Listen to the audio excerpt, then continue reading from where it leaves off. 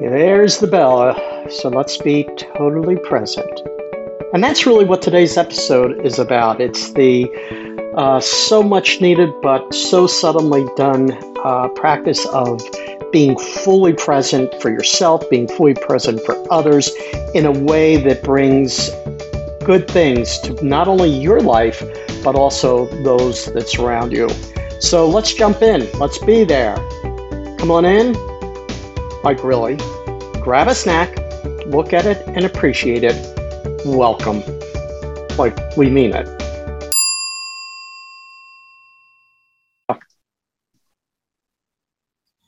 Hello, Bob. Joyce, we're both living in paradise. It's that time of year, right? Yeah, it is. It's, in fact, I almost get nervous about not being able to take in the beauty fast enough. Yes. It feels crazy. And that's why I think people paint. I sit on the porch when I can in the morning for my quiet time. And I've written about it in my books, I Pray Anyway, Devotions for the Ambivalent, that across the street from my beautiful yard is a car repair. And so it clangs and belches and burps and clunks and like that. And I think to myself, wow, when I'm really evolved, that won't bother me at all. But I'm not.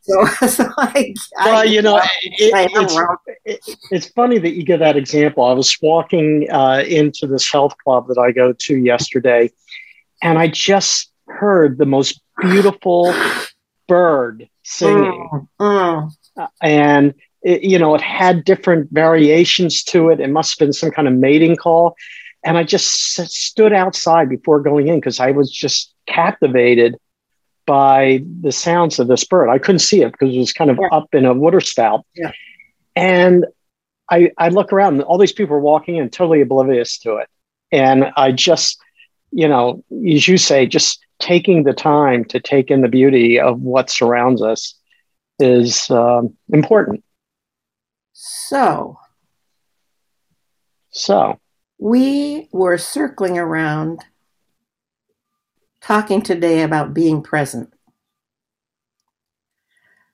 and the power of it and the shift that's in it when we become really present during a rough time, even a hostile time or whatever. And I don't want to talk about it. Let's be it. Okay. What's in the room for us to be present to?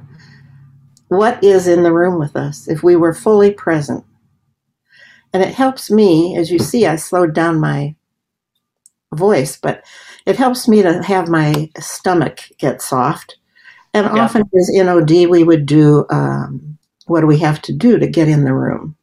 What do you have to place outside or put on a shelf? And what I used to allow people, when it was going to be a very hairy talk, to write on a 3x5 card what they're choosing not to disclose yet. Mm-hmm. So that they didn't blurp out like we sometimes blurp out. And then later,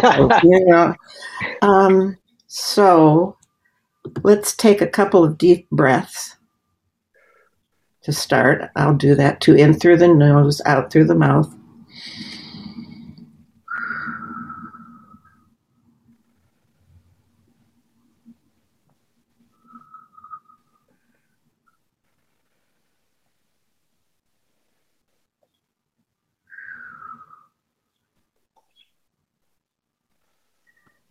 And as we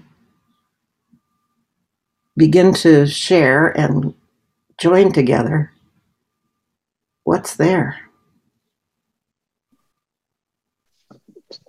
So, one, thanks for doing this. And thanks for suggesting, instead of trying to describe it or give examples, to just be it. Yeah. I mentioned before we came on that I feel fully present, and I feel you're being fully present when we're in these podcasts, right from the time when we, hey, good morning, what's going on? Yeah. And so, and we did it this morning. There's an elegance to our conversation and our give and take that I clearly feel I'm not much of a dancer, but they say that the true elegance of dancing is when both people that are dancing together don't know who's leading. It's like synchronized, and I feel that way with our podcast and working with you. I just feel that we're in sync, I guess would be the best way to put it. Yeah. And something we share that we began to talk about, and I shifted us kind of on purpose, because we had two things in the room for me. We had beauty, and really noticing it in a way it's different for me this spring, and maybe because of David's death, and I don't have to have focus on caring for him. I'm noticing and have a sense of reveling in the beauty that's around me, and it feels very tender. And then the other thing that I think is in the air for us, because we began to touch on that, was a certain kind of spiritual hunger.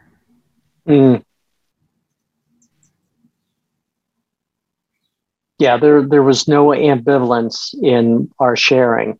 No, but there is ambivalence in our belief, or at least I wrote a book about it, for Pete's sake. Oh yeah. Oh.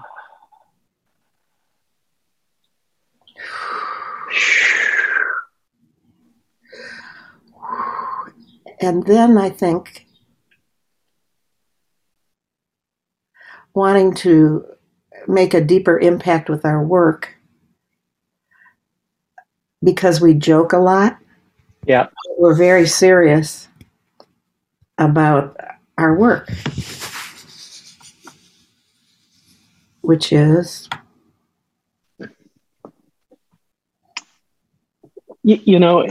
I'm totally there with you. I think the old saying is, we take our work seriously, but we don't take ourselves seriously. That feels a little bit worn out to me. I get it. Yeah, what I see is the connection being in such a way that it feels real, and we don't ignore what's in the room, whether it be good, bad, or indifferent.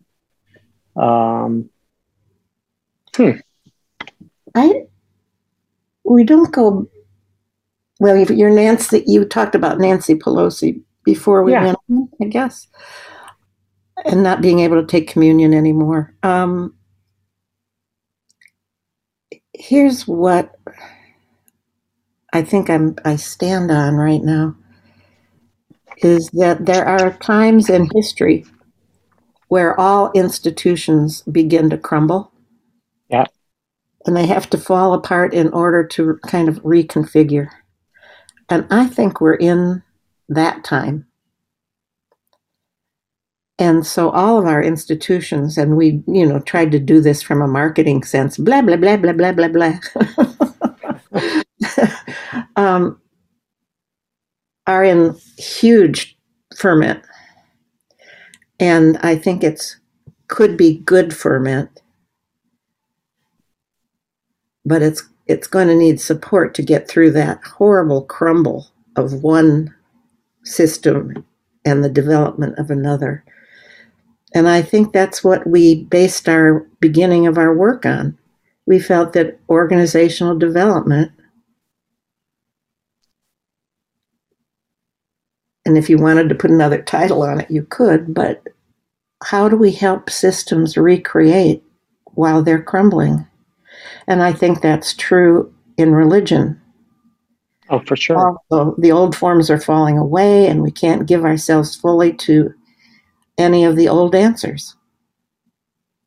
Yeah, and I think about in organizations, the rigid hierarchy it just no longer cuts it. That you need an organization that expands and contracts, that, you have kind of a hierarchy take place to do a bit of work or get through a challenge, and then they disperse.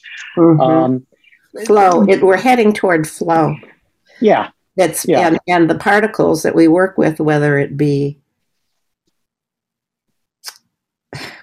company employees or a church grouping, need to begin to circle around a new formation or a new purpose. But the flow has to be there. No, rigidity isn't going to work, but no connection isn't going to work either. So what's the new connective tissue? Well, so this may be too simplistic an answer, but sometimes simple works. Yeah, no. So I think about we as humans. I heard a speaker once said that we are meaning-making beings, that we need to categorize, put a label on, see a situation, and then be able to make an assessment of it. And a lot of that's rooted in our history, our past, our experiences. And I think that oftentimes in the chaos of what is happening inside institutions and organizations that are crumbling, is that people aren't being fully present. They're still living in or hanging on to a way of what they think is normal, that ultimately, I don't know whether it accelerates the crumbling or, doesn't get you to the next new. Yeah, but I think, it's like memory yarn. Yeah. Like it used to be in clothes that, you could take them off and then they'll go right back to where they were. You can reshape them on your body for a while, but when you take them off, back they go. So that there is an incredibly powerful, truly paradigm. People misuse the word paradigm. It needs to be a large, almost worldwide shift. We are in between. We're the in-between generation. And sometimes, even as I say that, I can begin to make sense. Oh, we are in that large historical shift. I'm not crazy. You know what I mean? Giving a title. Clearly. To that newness. And the other thing, because I really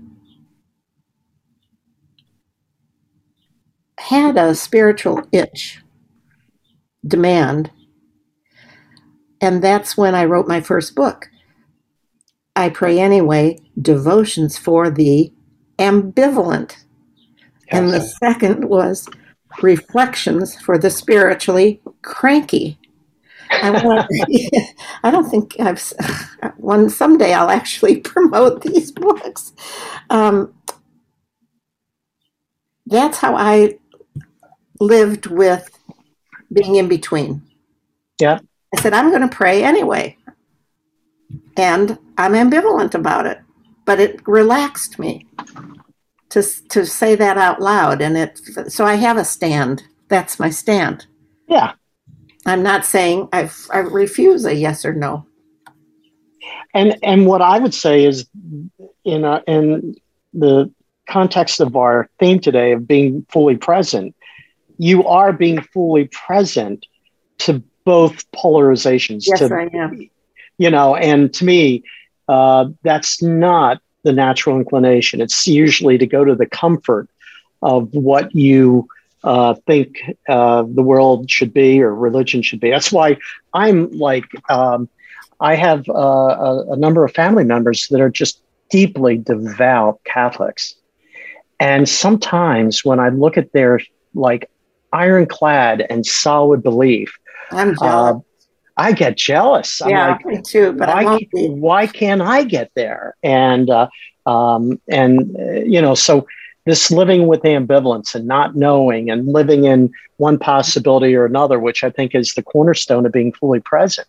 It's like me hearing that bird while everyone else is just walking into the building. So I'm going to make a suggestion. Go ahead. For a minute. Let's pause again for like I don't know, 5 breaths and see what's in the room now.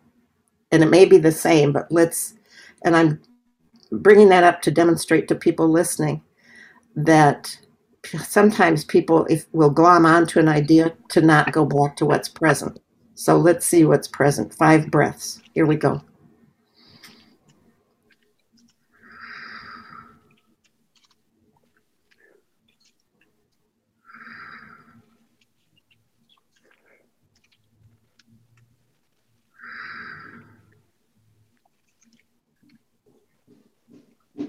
One more.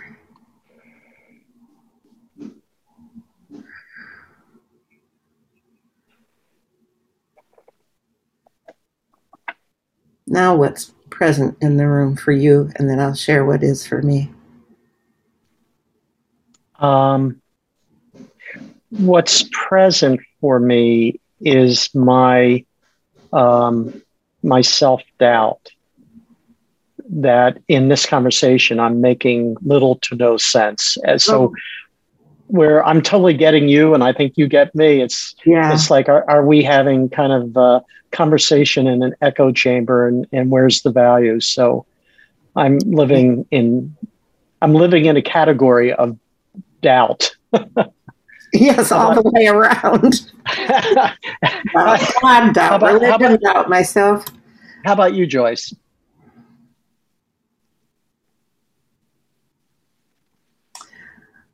I was 2 things. I hated interrupting you, which might have underlined your self-doubt. But going back to being present got triggered and wanted to show it to listeners. But the other was gratitude in working with you. That I have full trust. We're on the same wavelength, in what we want to do. And that we may not show how good we really are because we laugh a lot. And I think that's just too bad. That's who we are. And I just really think it's a partnership. And I don't want to take that for granted. It was in the room for me. Look how we can riff. Yeah. And, what's in the room for me now is I was thinking that very thing as I was finishing my coffee and eating some cereal. I thought, in the world of Bob Stapleton, in the course of my week, this is kind of a sacred time that I feel fully present, fully awake. And a lot of it is an appreciation of the work that we do and an appreciation of you. What comes to mind, it's vice versa. That's why it works. Yeah. No, just one of us could have that. Oh, am I forgetting what I wanted to say? Oh, listeners don't always hear my self-doubt. Yeah. Because I kind of go into a teaching mode, or there's a place where I live when I'm doing quote work. Afterwards, I often will call you to say, oh my gosh, take this out, take that out. That's no good. We can't do that. Please correct that. I'll die if you put that out there. Isn't that true? Oh, it's totally true. Yeah, we took out 4 minutes of our conversation last week. We'll have to do outtakes. It's funny. So, and there are clearly some things upon reflection we say, it didn't add a lot of value. Let's take it out. May diminish the message. Here's what's present for me right now in the room. Oftentimes, I'll listen to a previous podcast, and I'll say something that, in that moment, I'm like, "Why the hell did you say that?" I don't know if I believe that, and I ultimately get good with it because I trust this space. And if I say something, it's definitely coming from somewhere. It's not coming from someone else. Yeah. So there's this being fully present is the freedom to be able to have those kinds of sharing, you know. It allows for self-acceptance. Yeah.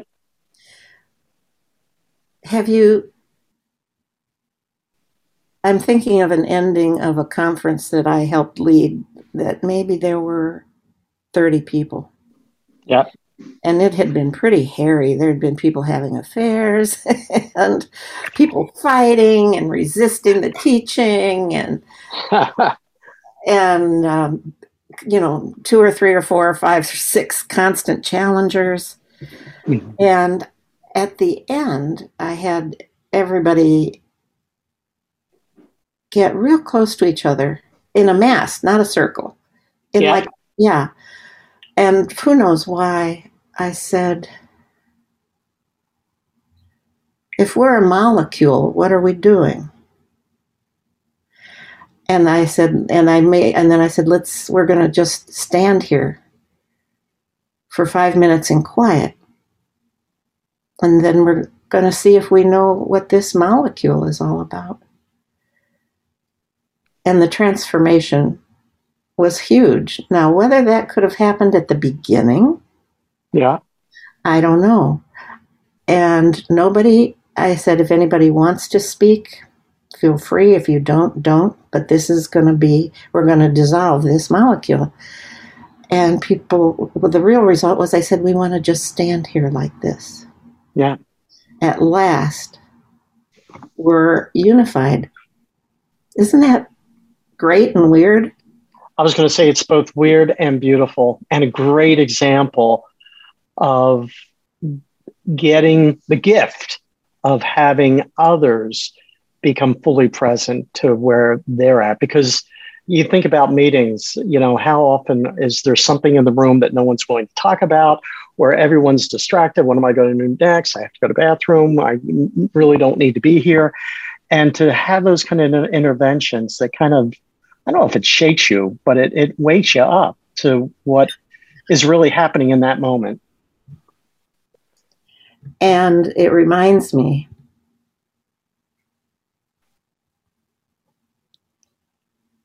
of times when I haven't followed what was in the room. And what had been in the room was all kinds of division. Yeah. Of every kind you could possibly think of. So following that hunch, it couldn't even be a circle. It had to be a block. But I'm thinking of the times when I didn't follow that. Yeah, for sure. And there were equal number. And I hate what's present in the room right now is my remembering every humiliating to me moment when I didn't grab the moment right. Ugh. Yeah. When I continued on without getting present to myself in the room, I followed the friggin' agenda. Not often, but enough. So we've got just a few more minutes. Okay. I'm going to suggest two things that we do to close. Okay. To share what this experience was like for us. Okay. And so why be talking to our OD and HR partners, colleagues, about this topic? Okay. You lead, I follow. Okay. No, I ask the questions. I don't answer them. Yeah. So this felt natural and normal, and a little bit like being right on the edge of a cliff, because I didn't know where we were going, and not because of you or me. And maybe that's part of no one's leading. We're just in here being together. So that felt wonderful, and it felt cleansing to listen to your stories and to have you hear mine. So that was great. And if I think about Let me do that part too, and then we'll Okay. end No, with good.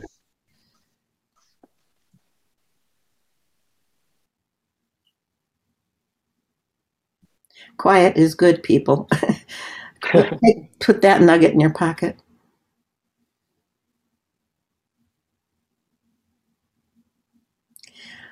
I felt excitement and curiosity without fear. Mm-hmm. I felt very, very interested. I felt brave that we decided to, let's do this. And I also felt the power in being present. And we're pretty natural and well known to one another. But Yeah. I felt the power of our connection. And I liked it. And from it, Yep. said, this is how we do good work. Yeah. Right back at you. Yeah. Do you want to answer the second question, or would you like me to go?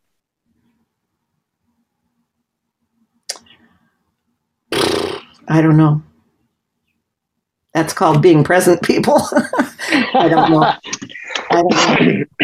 So when I think of my own life, not that I'm unique, I think I'm like everyone else. So much of what I do is automatic pilot. And I'm either focused somewhere in the past, thinking about something in the future, or racing through the present to get to my next whatever, right? And I think that the quality and the value of creating a discipline in HROD of being fully present can have a significant impact on you, the team or group that you're working with, and the rest of the organization. Because in a world where many people don't want to get real and see what's happening, being fully present creates the space for that to happen. And that's where true change begins. Mm-hmm. You think I want to add to that? I don't think so. Except to say, sometimes in the present, there isn't all good stuff. Mm. So don't think that. There's pain, there's fury, there's embarrassment, there are all kinds of things. It's almost like you have to go to a second level of connection to ring true to yourself, which is another way of being present. It's a very powerful tool. You don't have to get overly dramatic or spiritual even about it. It's just, let's clear our heads, let's clear our thoughts, let's get everybody, it's often used phrase, in the room, and give it 5 minutes of silence. The other is, I often would use it as a pause. I think you and I were together when I did a 3-day workshop with no flip chart notes. It was all about dialogue. And we would have to reorient to find the meaning and to allow there to be meaning without flip chart. Yeah. Sort of, or structure, you know what I mean? Yeah. Yeah, so a lot of trust there. So you want to end by taking maybe 2 cleansing breaths and ask or encourage our listening audience to follow with us? Yeah, and then we'll just say goodbye. You guide. Inhale deeply. Feel the pause. Exhale. Namaste. Go do good work, everybody.